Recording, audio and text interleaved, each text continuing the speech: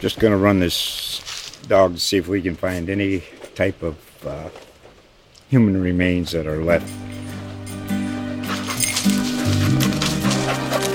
Listen to Where Secrets Go to Die, The Disappearance of Derek Hennigan. From the Detroit Free Press, a new podcast set in the woods of Michigan's Upper Peninsula. Available on Apple, Spotify, Freep.com, or wherever you get your podcasts.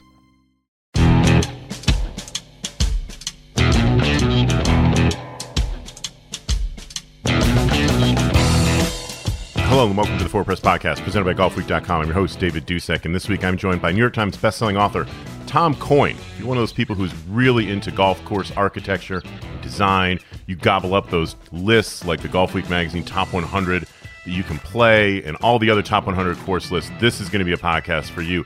He is the author of a course called Scotland, as well as a course called Ireland, and he's got a new book out that I'm sure is going to be another hit, a course called America, 50 states, 5,000 fairways, and the search for the great American golf course. I had a chance to get an advanced copy of it, and it's fantastic. So Tom and I go pretty deep onto what makes golf courses special, what makes them memorable, how do you actually define a great golf course? We talk about specific places. I tell him where I'm willing to die on a lonely hill out in the Monterey Peninsula, and I think he's willing to let me go out there and do it. He has a different opinion than I do, but that's fine.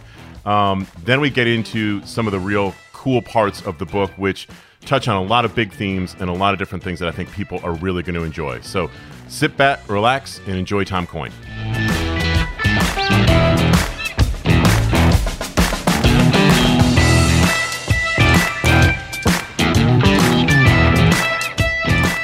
And now making his first appearance on the Four Press Podcast, I would like to welcome Tom Coyne. Tom's name probably sounds familiar to a lot of you folks. If you have gotten into golf course architecture, design, if you like golf travel, he is the person who is behind a course called Scotland, New York Times bestseller, which every time you probably hear your name, New York Times bestselling author, that's got to kind of be pretty cool. I would imagine this is a good thing. Do you chest puff up a little bit? You know, it's the Philly kid makes good, and New York Times bestselling author here. I've been called far worse things, my friend, and it's not bad. So it's on, it's on my business card, my golf clubs, golf bag stuff. I try to be modest and humble about it. No, it's very cool, and I think the painting on the side of the house was a little bit much, but what?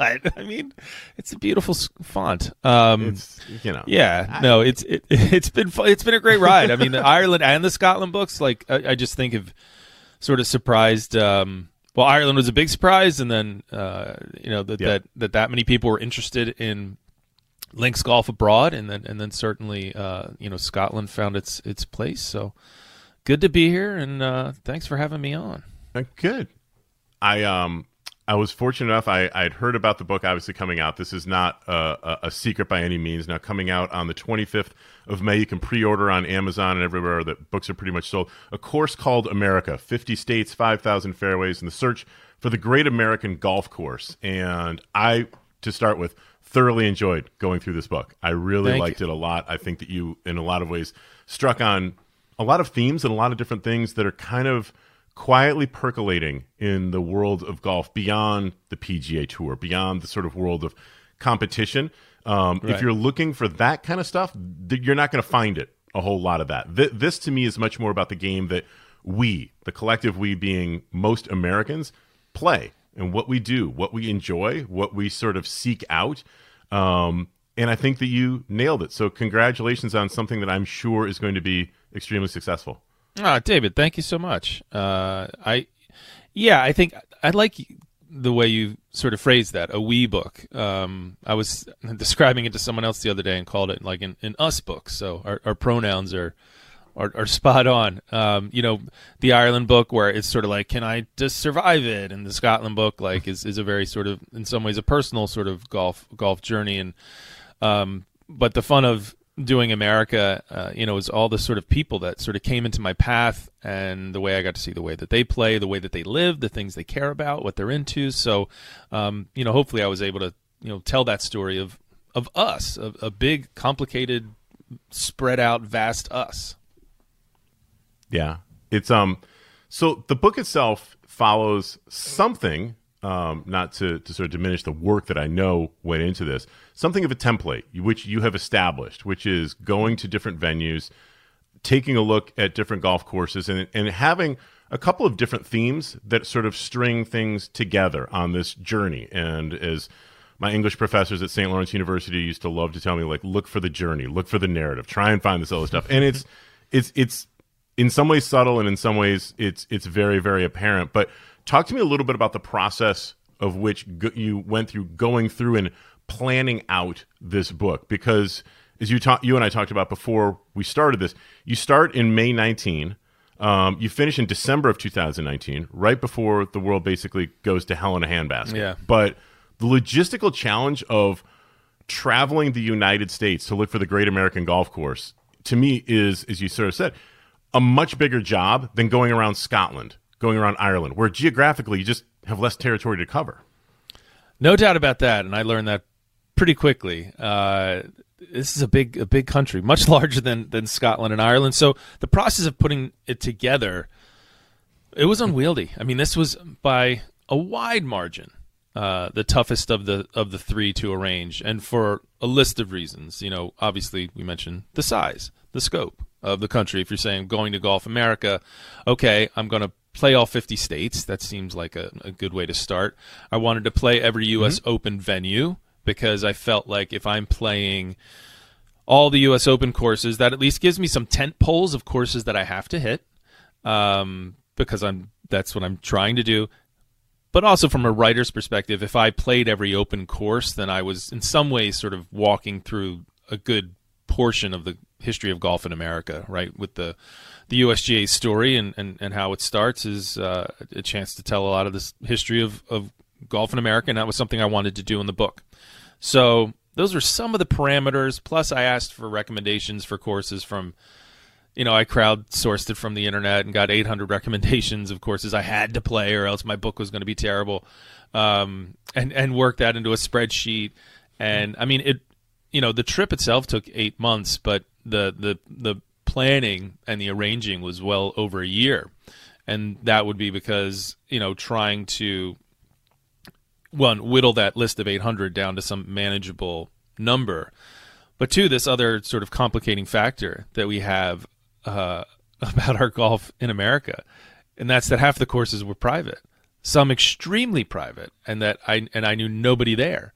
So that complication was very different than the Scotland and Ireland books, which every course there has visitor tee times and was happy to have come share their golf course, So when I say, all right, well, Chicago Golf Club, I have to go there. They hosted a U.S. Open, and or Shinnecock, and these are tough tee times, and so you'd arrange this itinerary, and there'd be all these sort of pieces to it, and then you'd find out, okay, well, I don't know anybody at this golf course, or they have a member guest on, or they're aerating, and then the whole thing falls apart. So trying to arrange these itineraries where I was playing 36 holes a day, and not, I could arrange the itinerary and then not know if I could actually play the course. So that was challenging.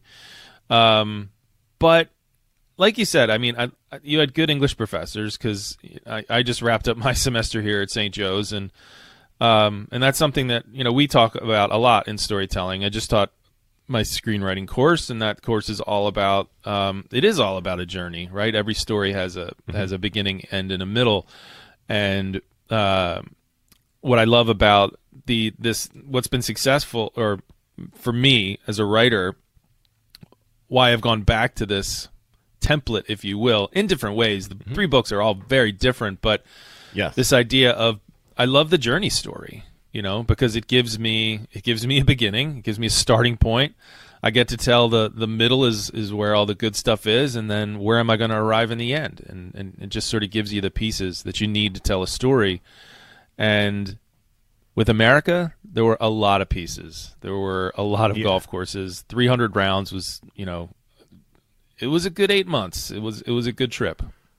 I bet. How did you, and without getting overly personal, but you touch on it at the very beginning, how do you even bring this up to your spouse? It's not like, you're a 25-year-old guy who can pack up your bags and become like this guy who's basically going to live out of a Sprinter and just sort of vagabond it around, which is now, as you mentioned in the book, being done by some people very successfully.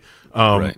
How did you try and balance out any semblance of family stuff and those kind of obligations, which are real, with what this professional obligation was going to be? Yeah, no, that I am not that guy anymore. I am reminded of that from time to time. That I am hey, you have 2 kids here, and a wonderful family. So I talk about it in the book a little bit, but it is this notion of like, well, one, let's just get it out there. Allison is a saint and wonderful, the little blue box that you must have had to purchase at the end of this thing. It better have been pretty good. Let me tell you, it wasn't very little, David. It was a big one. She's awesome and has just been supportive of this from the start. And it would be different. I think sometimes folks would read these stories and then just sort of put their circumstance into it and say, all right, what if I went and asked my spouse tomorrow to leave for 8 months to play golf? That's insane. And I would agree with you. That is insane. Don't do that. It's not smart or safe. In my case, I've been doing this for quite a while, and I would say that not only is Allison accustomed to it, she does know that this is kind of part of how I'm wired and also kind of part of my job, I guess I could say. Sure. I do it for the kids, David. I do it for the kids. It's everything for the kids.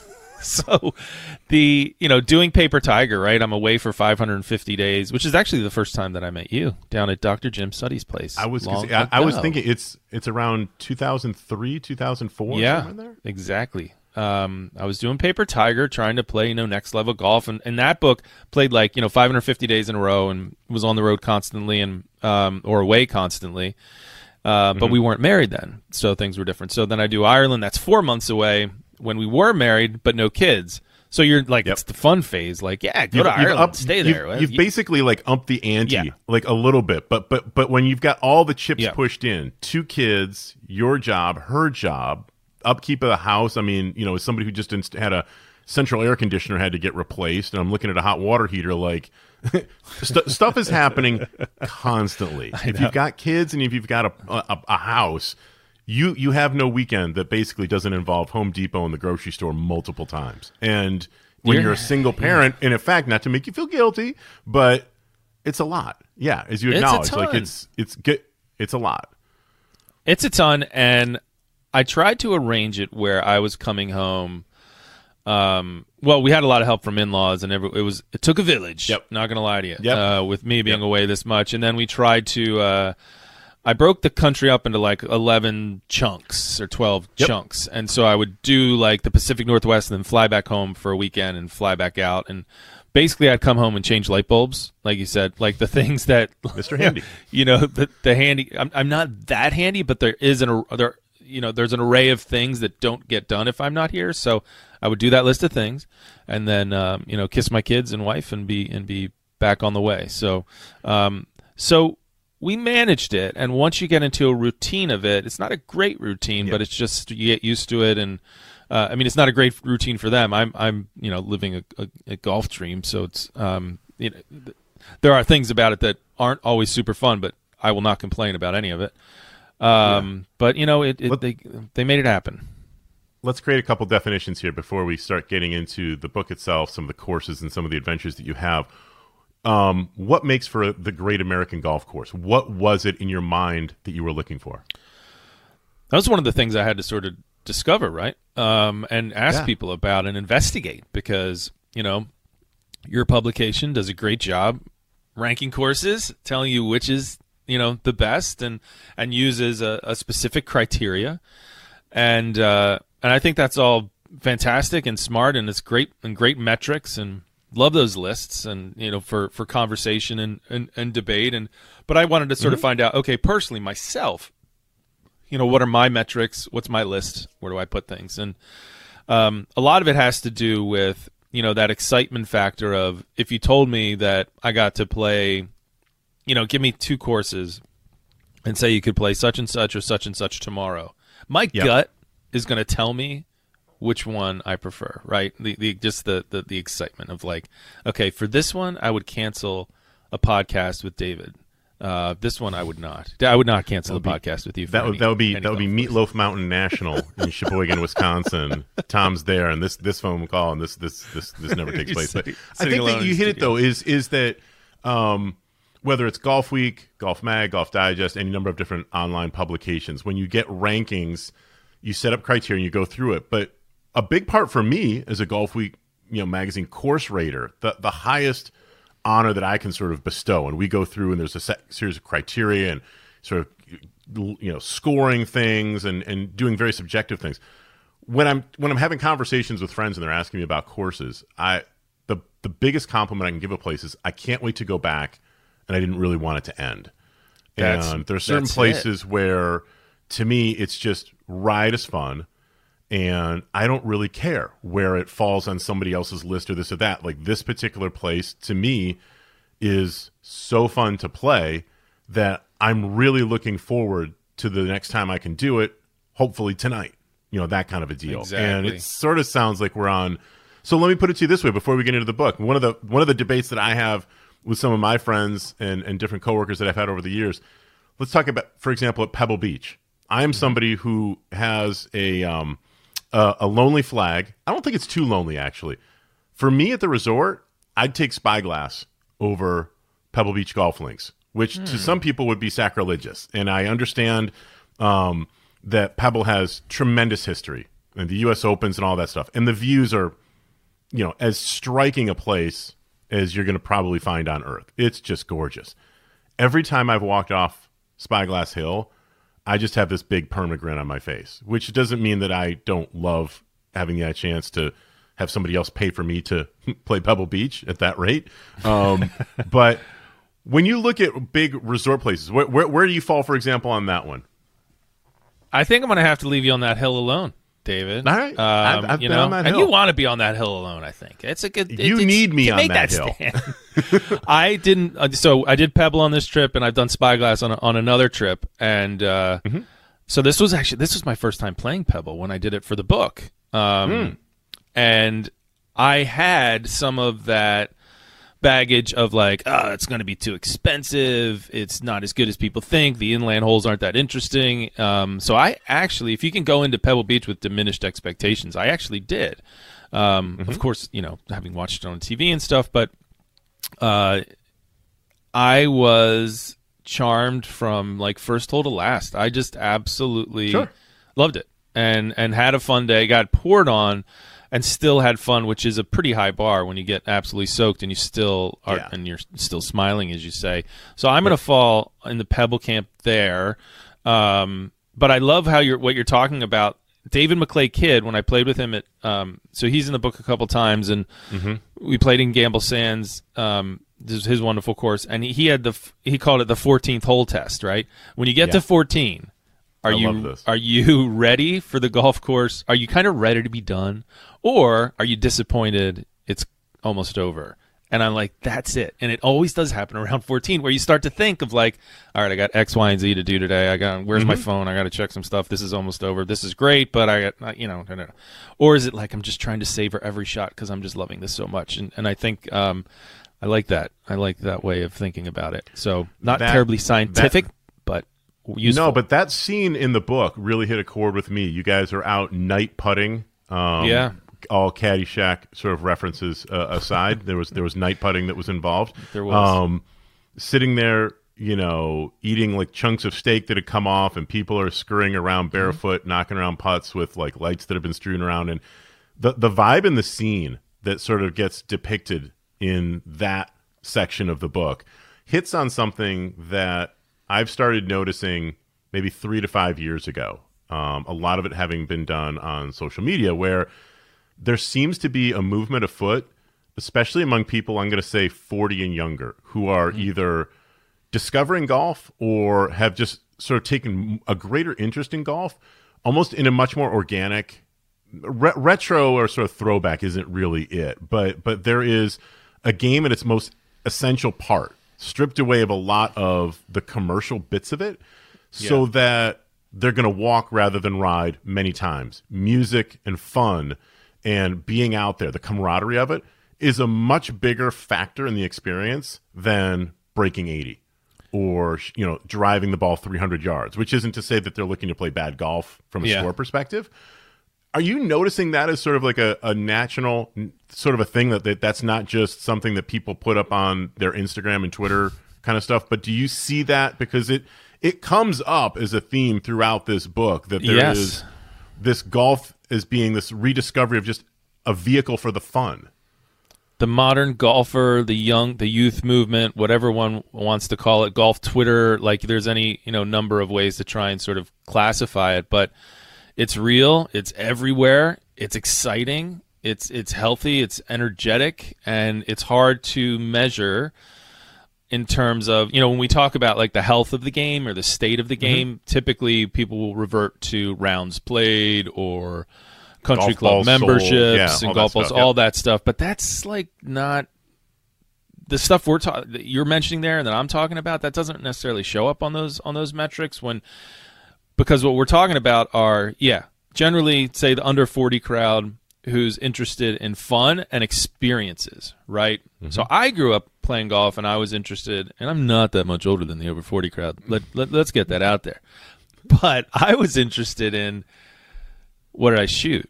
What's my handicap? How am I going to do in that tournament? Can I play in college? Am I getting better? What's my swing plane look like? All that stuff. That was golf to me, and I love that, and I got obsessive about it, and it's awesome, and it's still how golf is with me. I'm trying to incorporate more of this sort of spiritual notion.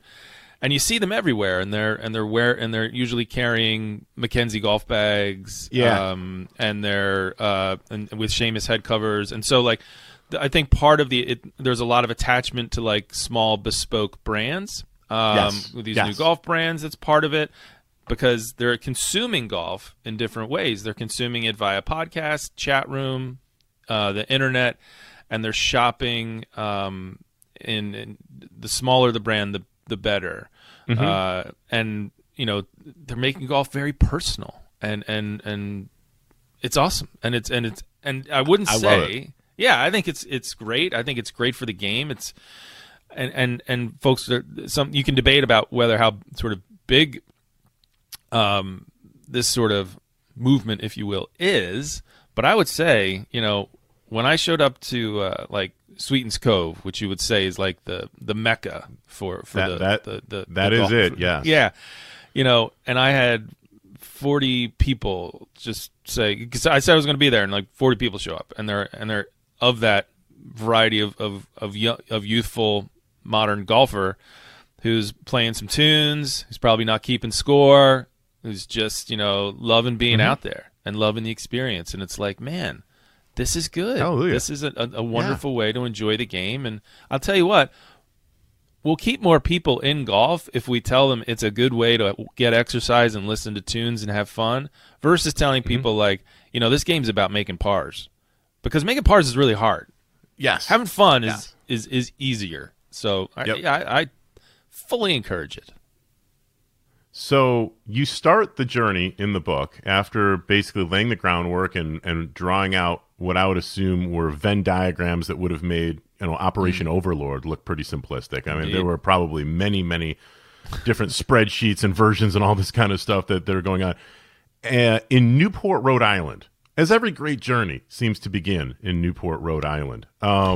Explain to people what your experience was at Newport, because that to me, I'm here in Central Connecticut, and I have never played it. That is one of the last of the sort of, but I never have. I've got some feelers out now. Your book inspired me. True story. I'm reading the book. I got the advanced copy of the book a couple months ago, and I want to say it was probably late Feb, early March when your publisher was able to provide me with a copy. And I was waiting for my son, who was at baseball practice, at that point indoors. They hadn't gotten outdoors, and we're very fortunate here where they were able to play baseball, which he loves. He's 16 and playing on the high school team. And they've got indoor practice going on. I'm using it as an hour where I'm going to sit in a parking lot and I'm reading and I'm scribbling down notes and doing the kind of nerdy things that I do. And it just sort of occurs to me as I'm halfway through, I'm like, I've never played like this place. Oh, I've always wanted to check out that place. I had been inspired by Gamble Sands, which unfortunately, again, being Connecticut, not exactly around the corner for me. That's going to be a trek. Like, you're going to want to be there. You don't happen to be in the neighborhood. Right. But it occurred to me that I'd never played Newport. And I literally sent out and started a text exchange with a friend of mine who lives in Newport saying, please put out the feelers at some point this summer would be great because I can drive there and back in a day. Yeah. I don't need to sort of do some of the jumping through hoops. Tell me about your experience at Newport. So the story starts at Newport, right? I mean, you got to pick the first course, and that was easier with this book than some of the others because I wanted, if I'm playing every U.S. Open venue, I want to play Newport, which hosted the first U.S. Open, but not so fast, David. Did it really? Mm-hmm. So it's kind of fun. The controversy around, when the U.S. Open began. I mean, there were national championships prior to the first one at Newport. There was one at Newport. There was also one at St. Andrews Golf Club, which at that time would have been, Yonkers, maybe. They moved around a lot, so don't hold me to that. But, where was the first national championship? And it's funny when you think national championship. It's like a dozen dudes, but nonetheless, it would have been the national championship. It is what it is.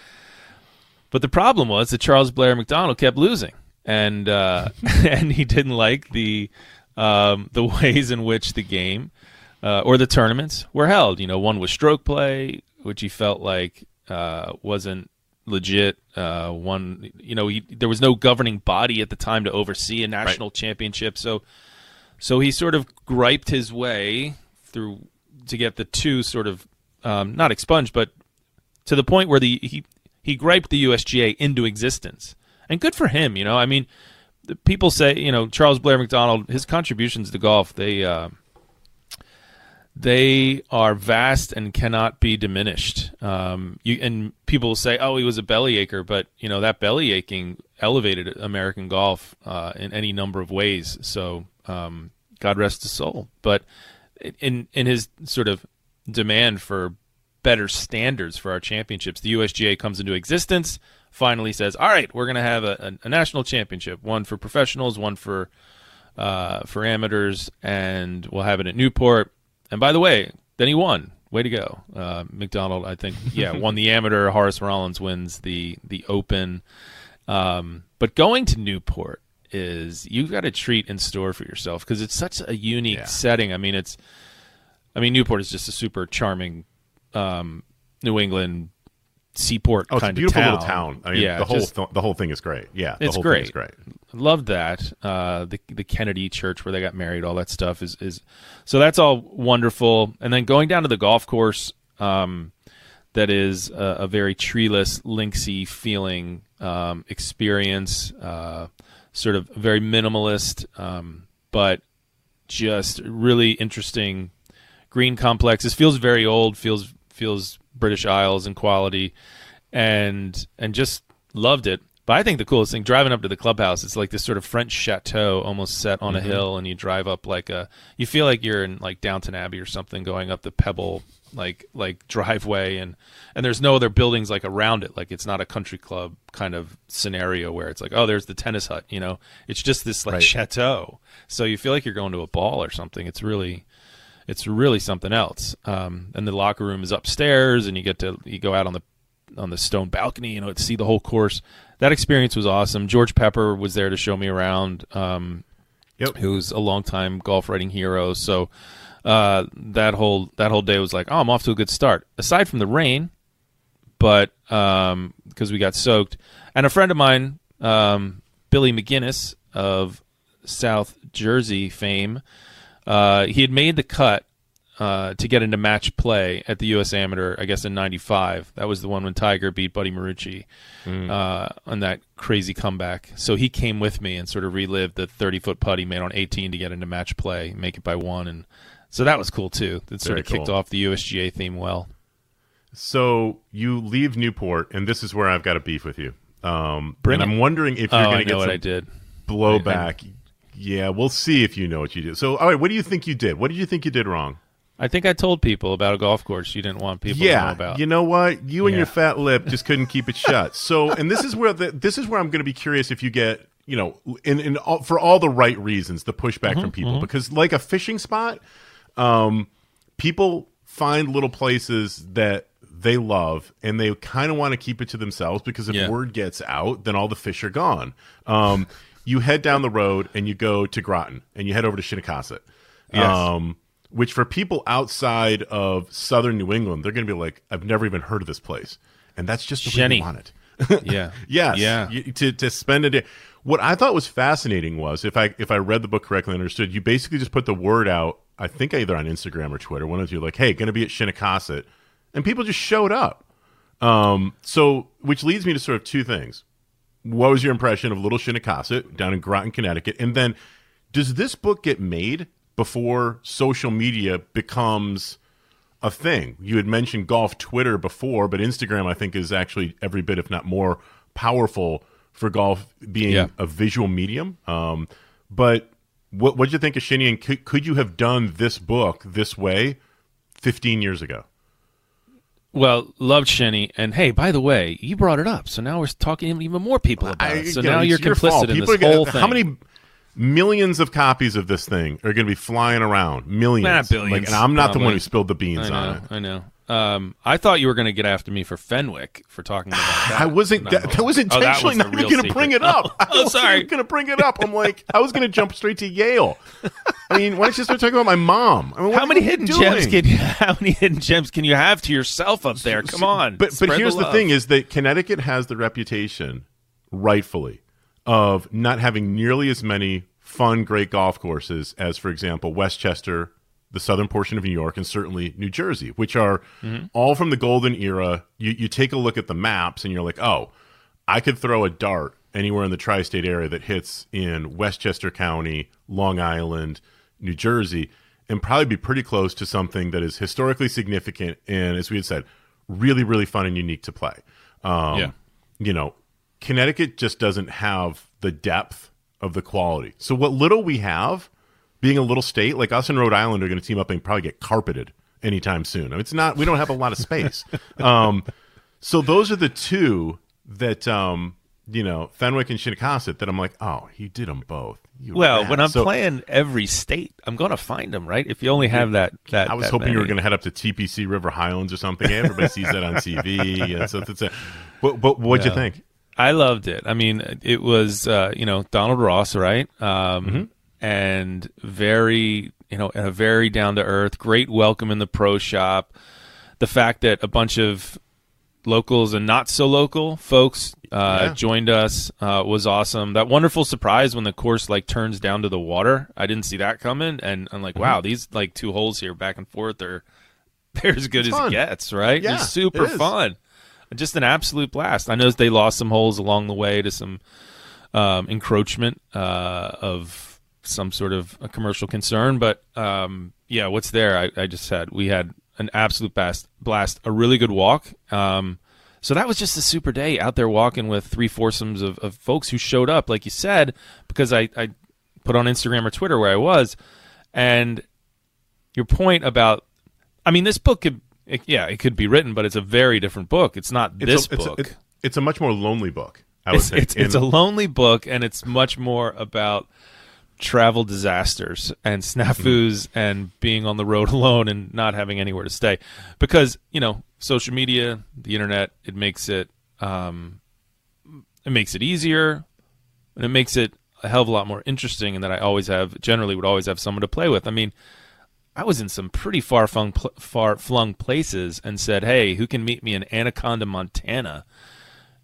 And I got to force them, you know, waiting to go out. And that's extraordinary. And, you know, say what we will about the downsides of social media. I experienced a lot of the upsides on this trip for sure. Are you a trusting person of strangers? And I don't mean that in a way, but if you think about it, there's several parts in the book where you are meeting with, talking with people that you've never met face-to-face, that they're just introducing themselves through an electronic medium. You don't know who they are, and I don't mean to get all ghoulish on this thing, but there's an element of trust and faith that you would have, and it would seem that if they're the kind of people that are following you on social, that are responding in certain ways, that you're like, okay, I know this person for 135 characters on Twitter, and I can already sort of just get the vibe of like, this is going to be cool, and yeah, I'll meet and let's play golf. I feel like I can get that vibe, and like you said, it's because I trust golf. I trust that if you're following or you've read some of my books, I mean that's sort of a self-selecting process, right? Like if you read one of my books and still want to hang out with me, like all right, we're probably gonna have a decent time, right? Yeah. And so that it wasn't, my wife gets a little bit freaked out about the fact that if I'm going out to play golf with someone or meeting someone or going to meet someone for lunch, like, oh, who's so and so? It's like some person hit me up on Twitter. She's like, what? So she can be a little more guarded about that stuff. Is the life insurance paid up? Are the premiums all up to date? I know. She made me get a P.O. box because she's like, it's really strange when strangers are sending you stuff to our house. Yeah. So I did that. But in any event, I am trusting, and touch wood, to this point, it's been, it's paid off. I mean, the Scotland book, there were some straight up strangers where I spent multiple weeks with them traveling, which is a whole other sort of level of trusting the universe. And that worked out, very, very well. So I trusted in America, and the universe kept putting good people in my path because, one of the themes of the book that there are a lot of good people out there. Yep. I don't want to bore people with my East Coast bias sort of takes on many things. The book travels, as you mentioned, all across all 50 states. It's there's some really, really fun, interesting stuff. That part that we already talked about with Dave McClay Kidd really struck ahead with me. One of my favorite courses that does sort of somewhat fly under the radar because of the neighborhood that it's in, but it's sort of the golf aficionados give you this sort of knowing nod when you talk about it, is Maidstone. I had the opportunity to become very good friends with the guy who's the director of golf at the Maidstone Club almost 20 years ago. Eden Foster is one of the all-time great guys. Yes. And we did a photo shoot for one of my previous publications with Eden, where he was a top 100 teacher, still is a great instructor. And he invited me to come on out and play after we did it. And I didn't know what I was in for. I had no clue exactly what this was about. All I knew was there was beautiful beach behind, that there were some holes where we could get, when we photographed instruction back in the day, we wanted to make sure we had very clean backgrounds. You don't want to see houses. Well, check the box there. That's not going to be a problem at Maidstone. And where you could silhouette the person hitting against blue sky, or at least an even background, so it's very clear to see them, check the box there too. And I have written in Golf Week before that my favorite walk, we did something for a walking issue last summer when walking, obviously for the reasons of COVID, became much more popular amongst golfers for obvious reasons. My favorite walk in golf is going from 7 green to 8T at Shinnecock, which is basically when you're walking up to this sand dune. And it is the beginning for me of one of the more fun little 3 or 4 hole stretches through about 13 or 14, where, if you can imagine, folks who've never seen it, you can Google it. It's out there. You're basically hitting about a 140-yard shot into the wind, because you're hitting right towards the ocean, over a sand dune, blind to this little green, to which to me is like, they would never allow a hole like that to be built today. That would not, no one would build it. And yet every person who hits it loves it. Absolutely. Yeah. Like, you remember that shot on 8, and then over on 9, which is one of the more linksy types places, certainly on the East Coast of North America, that you're going to get, is that little stretch of 7, 8, 9, 10, really through 13, the last par 3, if I'm remembering my numbers and such. What did you think about that? And also, my thesis statement is that Maidstone is very blue blood. It's been around for a long, long time. But when you're there, the vibe is as casual as you're going to find in many places. And I have found that in most instances, the places that are the most elite, the most difficult to score the tee time or to become members, they're the ones that are actually the most casual once you're there. Like, if you can get yourself in, people play barefoot. There's flip-flops all over the place. The hang is very casual. Did you also run into that? That's an interesting point, the inverse relationship between the exclusivity and then the chill hang, right? And I certainly found that, Maidstone for sure, Cyprus a little bit, like this all this intimidation of like, oh my gosh, I'm at Cyprus, and then you get there and I'm like, hey man, what's up? The caddies are like, as cash as can just be. Came off the they were just surfing, they're wearing, it's like chill and like, I think there are some places that do live up to, I think there that you play and like, oh, I'm nervous to play here, and you'll be nervous the whole day. But Maidstone hang, I rate that, like when people ask me of those sort of long of all the courses you play, like where would you like to join? Because I'm sure they're all going to come. There's going to be so many invitations, David. I don't know what I'm going to have to decide. You had to go with that bigger PO box to field all the letters and the requests for your membership. Yeah, I know. So, but I always say Maidstone because of that. Because what other golf course? And the golf course too has a little bit of everything. I mean, it's got dunes, it's got some water, it's got sort of a farmland feel that then goes through some marshy stuff, and then you're in Ireland. So I mean, the golf course has just great variety and is a joy to play. But what other course then? You walk from the 18th tee and then go hang out with your kids on the beach and like build a sandcastle like that. I've never seen that. So the beach club and the golf club existing next to each other, where you can see like the cabanas from the golf course. I'm like, this is awesome. And hanging out in the locker room with our host, and you're right, it was super chill. I was like talking books with the locker room guy, and like I'm like, this place is awesome. Yeah, Loved it. And I remember it's been a few years since I was there, but you think like, oh, it's got to be this like stately, gorgeous. Everything is like brand new and freshly appointed. It's got everything you need in the most unsnobby way. It smells like talcum powder and like Alberto VO5 from the old timers. It's you flop down in the big chairs. It's really casual, and you're like, oh, this is cool. I feel very at home here, and my gosh, like, wouldn't it be great to be able to play this every day? Which sort of sets me up to another question that you talk about quite a bit in the book, which is the difference between this sort of, you mentioned it coming off of Friar's Head. Somewhat of a hypocrisy that you felt this sort of inner conflict where there are these wonderful and amazing venues that you're having the ability to play, and that some people in the United States get to play. Most people don't. Most people who are listening to this will never play Maidstone. They're not going to play Friar's Head. They're not going to play Shinnecock Hills and any number of different places. You go to the UK, Scotland, it's a very different thing. Anyone is free to play a lot of these different places. It's just a different take that we as the Americans basically botched this up. Do you still sort of have that sort of inner struggle? You talk about it in a couple different places, but where are you right now in terms of the availability of the greatness of golf courses to most people? Yeah, availability, accessibility. I mean, honestly, that is a drum that I continue to beat, and I always will. And so having come from the Ireland and Scotland experiences where I was welcomed as a member for a day at anywhere I wanted to go, and then coming here and having that experience of sort of having to play the networking game or sort of beg your way for the chance to see courses. And I'm incredibly thankful that I did have the chance to see all these places.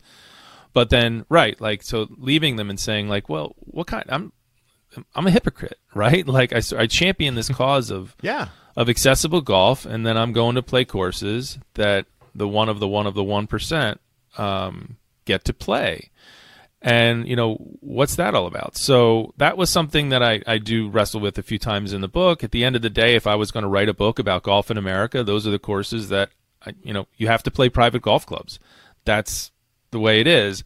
But I can still make the case and make the point that the fact that courses in Scotland are open to visitors, sometimes all the time, sometimes for just a few hours a week, is a scheme that works very well. And it's Scotland, and they invented golf, and it hasn't diminished their experience or anything. There's a division in Scotland between club and course, where the course itself is accessible and essentially public, but the club, can be very exclusive. So I can't join the Royal and Ancient, but I can go play the golf course. And they're not sitting in the Royal and Ancient, like, looking through the windows thinking, like, who the hell's that on the first tee? Which is, what will happen at your club in America if some dude just walks up and plays. And so I also wanted to figure out why was this the case, because it seemed like you would think that, like, England, Scotland, et cetera, to be the stuffier and less visitor friendly. Why were we like this in America? And it's interesting history. I mean, the country club movement of the 19th century was all about sort of celebrating these Anglican civility and English games. So these country clubs were set up for hunting, horseback riding, and playing polo and cricket and all this stuff. Golf comes in a little bit later. So Philly Cricket Club adopts golf eventually. Brookline gets golf. Myopia Hunt brings in golf. And suddenly golf is behind fences. And because these were bastions of places where, as America, America with its mobile class structure and all these immigrants, it's like, all right, well, here we're going to be civilized. And so golf in America gets wrapped up in that. And that's kind of a bummer. And we're still living in that world of golf behind the gates. Which is so very, very different than what it is in Scotland and Ireland. And I'll keep beating that drum, David, and I think there's a way to make it work. I don't know why. I don't care how exclusive your club is. On Tuesdays from 10 to noon, you could have visitors come, and you could help them underwrite your club, or you could donate that money to something. I don't know. It just I don't see what the harm in is it? I'll stay up there on Spyglass Hill myself, holding up that little flag. But I'll be happy to join you for lunch on Thursdays. With that one. Come on over. I think it would be wonderful. It's a good hill. Yeah, I heard the grilled cheese sandwiches with the tomato soup are wonderful. Funny story. So you mentioned the fact that you started out with Pep at Newport. George Pepper, having been the editor for 25, 28 years at Golf Magazine, right as I'm showing up, he is deciding to go on. He had, I don't know if he still has it. I think that he gave it up. He had a house on the 18th at St. Andrews. I don't know if he still has it or not. But the first time that I had a chance to play St. Andrews in Scotland was in 2006. I went over with a photographer from Golf Magazine, an SI, a guy named Fred Vuich, one of my very best friends sort of in the industry. We went to Hoylake and we watched and covered the Open Championship there that was won by Tiger Woods. And this was right at the beginning of when people were starting to get broadband. So I had pitched to my boss, hey, look, since I'm already going to be there, we know that the Open Championship is going to be at Carnoustie in 2007. That one was won by Padraig Harrington. It's sort of, for the American fans, Rory McIlroy's coming out. Let's head over to Carnoustie. Fred will get pictures. I'm going to bring this video camera, which, like, no one's really shooting a whole lot of video in 2006 at that point. Right. I'm like, I'll get video of Carnoustie, and we'll have all these assets for next year's British Open. I mean, we're already going to do this. We go out there, we get it, we stay right there at the hotel. It's a year ahead of time. There's you've been there. There's nothing to the town of Carnoustie. It's when the Open Championship's not going on, it's pretty much Scottish tumbleweed going on there. There's just nothing there. But I did walk on as a single at St. Andrews on one afternoon. And I'm playing the 18th, playing well. I hit a really good drive on 18, and I see a guy walking a pair of Scotties across the fairway. Now, for people who are not aware, but most people who are listening to this at this point after, 45 minutes probably are, that people walk their dogs, and it's essentially like it's a public park. I mean, you can do lots of things on the grounds of, the old course at St. Andrews. I hit my tee shot, and I see a guy walking from the beach back over to the road, and he kind of looks familiar, and it was George Pepper. Just totally coincidentally, it was. I'll send you the photo to prove it that my caddy took, and that was George. He sees me, he's like, Dusak? I'm like, George, how you doing? He's like, looks down, he sees my ball, which I'd gotten it across the road. He's like, you really knocked the shit out of that one. Good job, buddy. And then proceeded to walk right down the middle of the fairway with me and chat, watched me try and bump a 7-iron up that rolled back into the Valley of Sin. But then he did see me make the putt from the Valley of Sin, a la Constantino Rocca. What? For the very first time that I broke 80 was that. I went birdie, par, birdie to shoot 78 on the old course with rented clubs. Actually, they weren't even rented. They were brought down from Carnoustie because British Airways had lost my bag. So I was wearing running shoes and using somebody else's gear, which just shows you, like how much value at the time, like, I had in my technology. That yes. So that was my tying it all together. And as you look at the pictures, there are people sitting there behind 18 holding pints of beer, relaxing in the late evening sun because the sun doesn't go down in July in Scotland. It basically is up 24 hours a day. But I bring up the story, number one, because whenever I think of George, I think of that just total happenstance. But then it's public land. People don't look at golf courses, historically significant, literally the home of golf, as we consider it. It's not blocked off behind some wall with security guards who are there to keep you out, to keep them in. Not at all. It is as public a venue in the middle of town as you could possibly imagine. Imagine having, San Francisco Golf Club, but it was right down on Union Square in San Francisco with pretty much no shrubs, no nothing, and that's what you have. And it's in some ways it's very unfortunate, and I think it's tragic that we don't open up the gates, to this. I think it's really cool that Seminole, over the last year with the Walker Cup that just concluded, with a TaylorMade event where they had Rory McIlroy and Matthew Wolff and some of these people. Those are the first time we were ever seeing Seminole Golf Club, which a lot of people have heard, like, oh, this is where Hogan went to go practice for his Opens. This is the summer home of this and that. I'm like, and no one's ever seen it. Unless you're fortunate enough to play, like, no one's ever seen these places. Right. And so I'm more than willing to go on that hill with you. I think it would be absolutely fantastic. It's a great hill, and it's definitely influenced by, like you said, that Scottish experience. The fact that St. Andrews, the old course, is closed on Sundays so that you can walk your dog and have a picnic. It is a public park. It's a public green. And when you drive into St. Andrews for the first time, that's the thing that strikes you. You say, like, wait, that's the golf course? It's right there. Like, no, that's got to be a parking lot or something because the golf course has to be away somewhere, like, closed off. But no, it rolls into the middle of the town. It does the same thing in Lahinch. It does up in Moray. It does the same thing. And where the golf course literally, like, kind of North Berwick flows into the middle of town, where the golf course is incorporated into sort of people's everyday life, and that's awesome. I absolutely I love that. And the Scottish are very fiercely proud of their right to roam. That idea of I'm a Scot and this is Scottish land and I can walk upon it. And try and put a fence up. You know what I mean? So it's good. Your book ends in San Diego, California, and it is a very unique story, and it sort of brings a little bit of closure for the reader to one of the narratives and the themes that you write about quite a bit, basically understanding where the game began for your father, which really is the beginning of the game, obviously, for you and for your family. Can you describe to people, we're not giving away lots of things, but I think this was great. I loved the ending. Can you describe what happened in San Diego?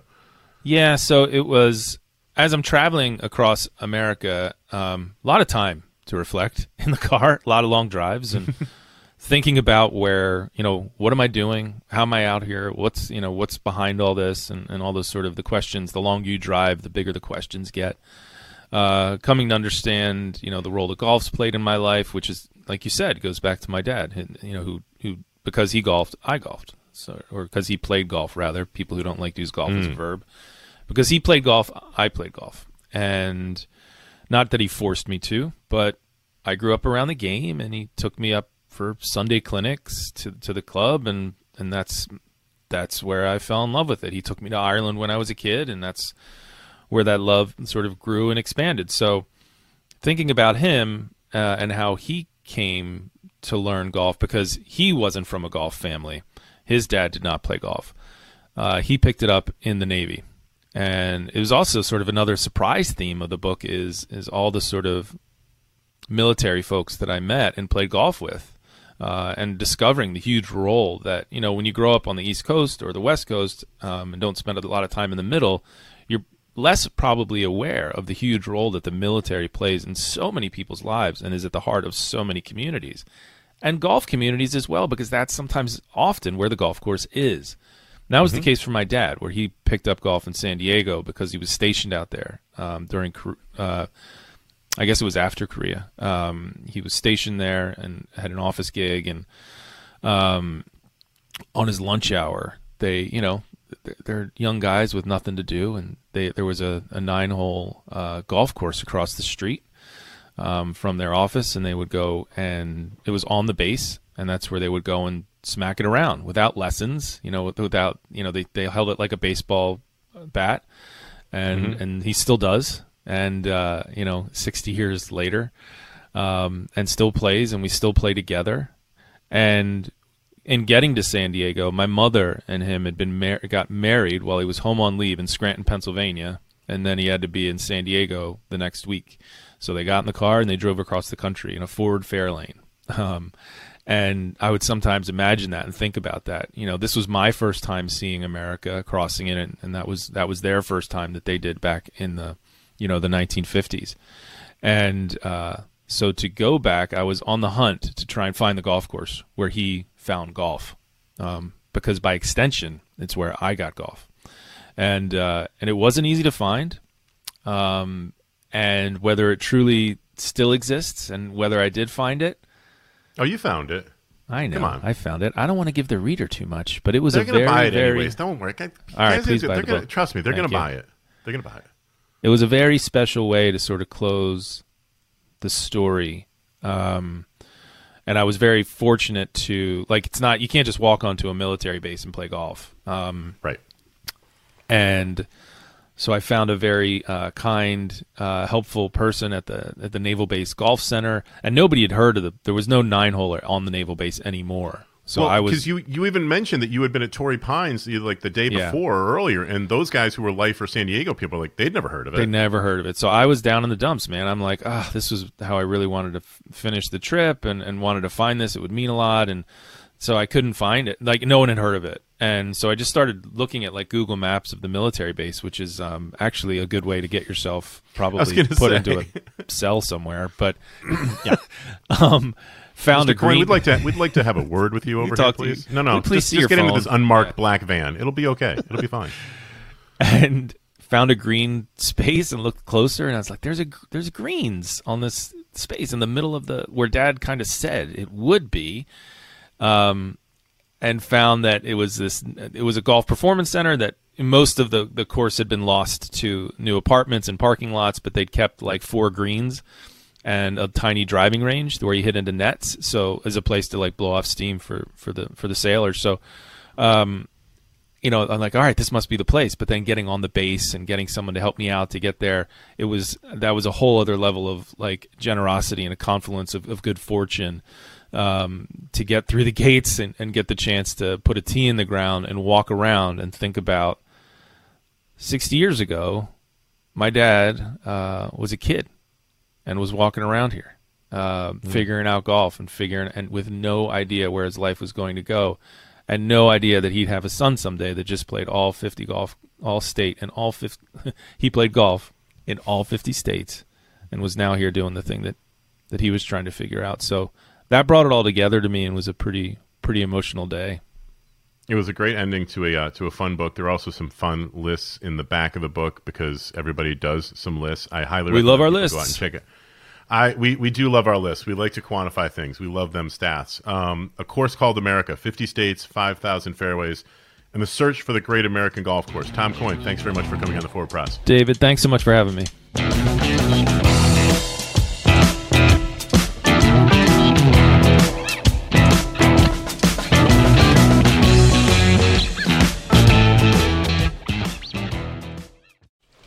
Just going to run this dog to see if we can find any type of human remains that are left.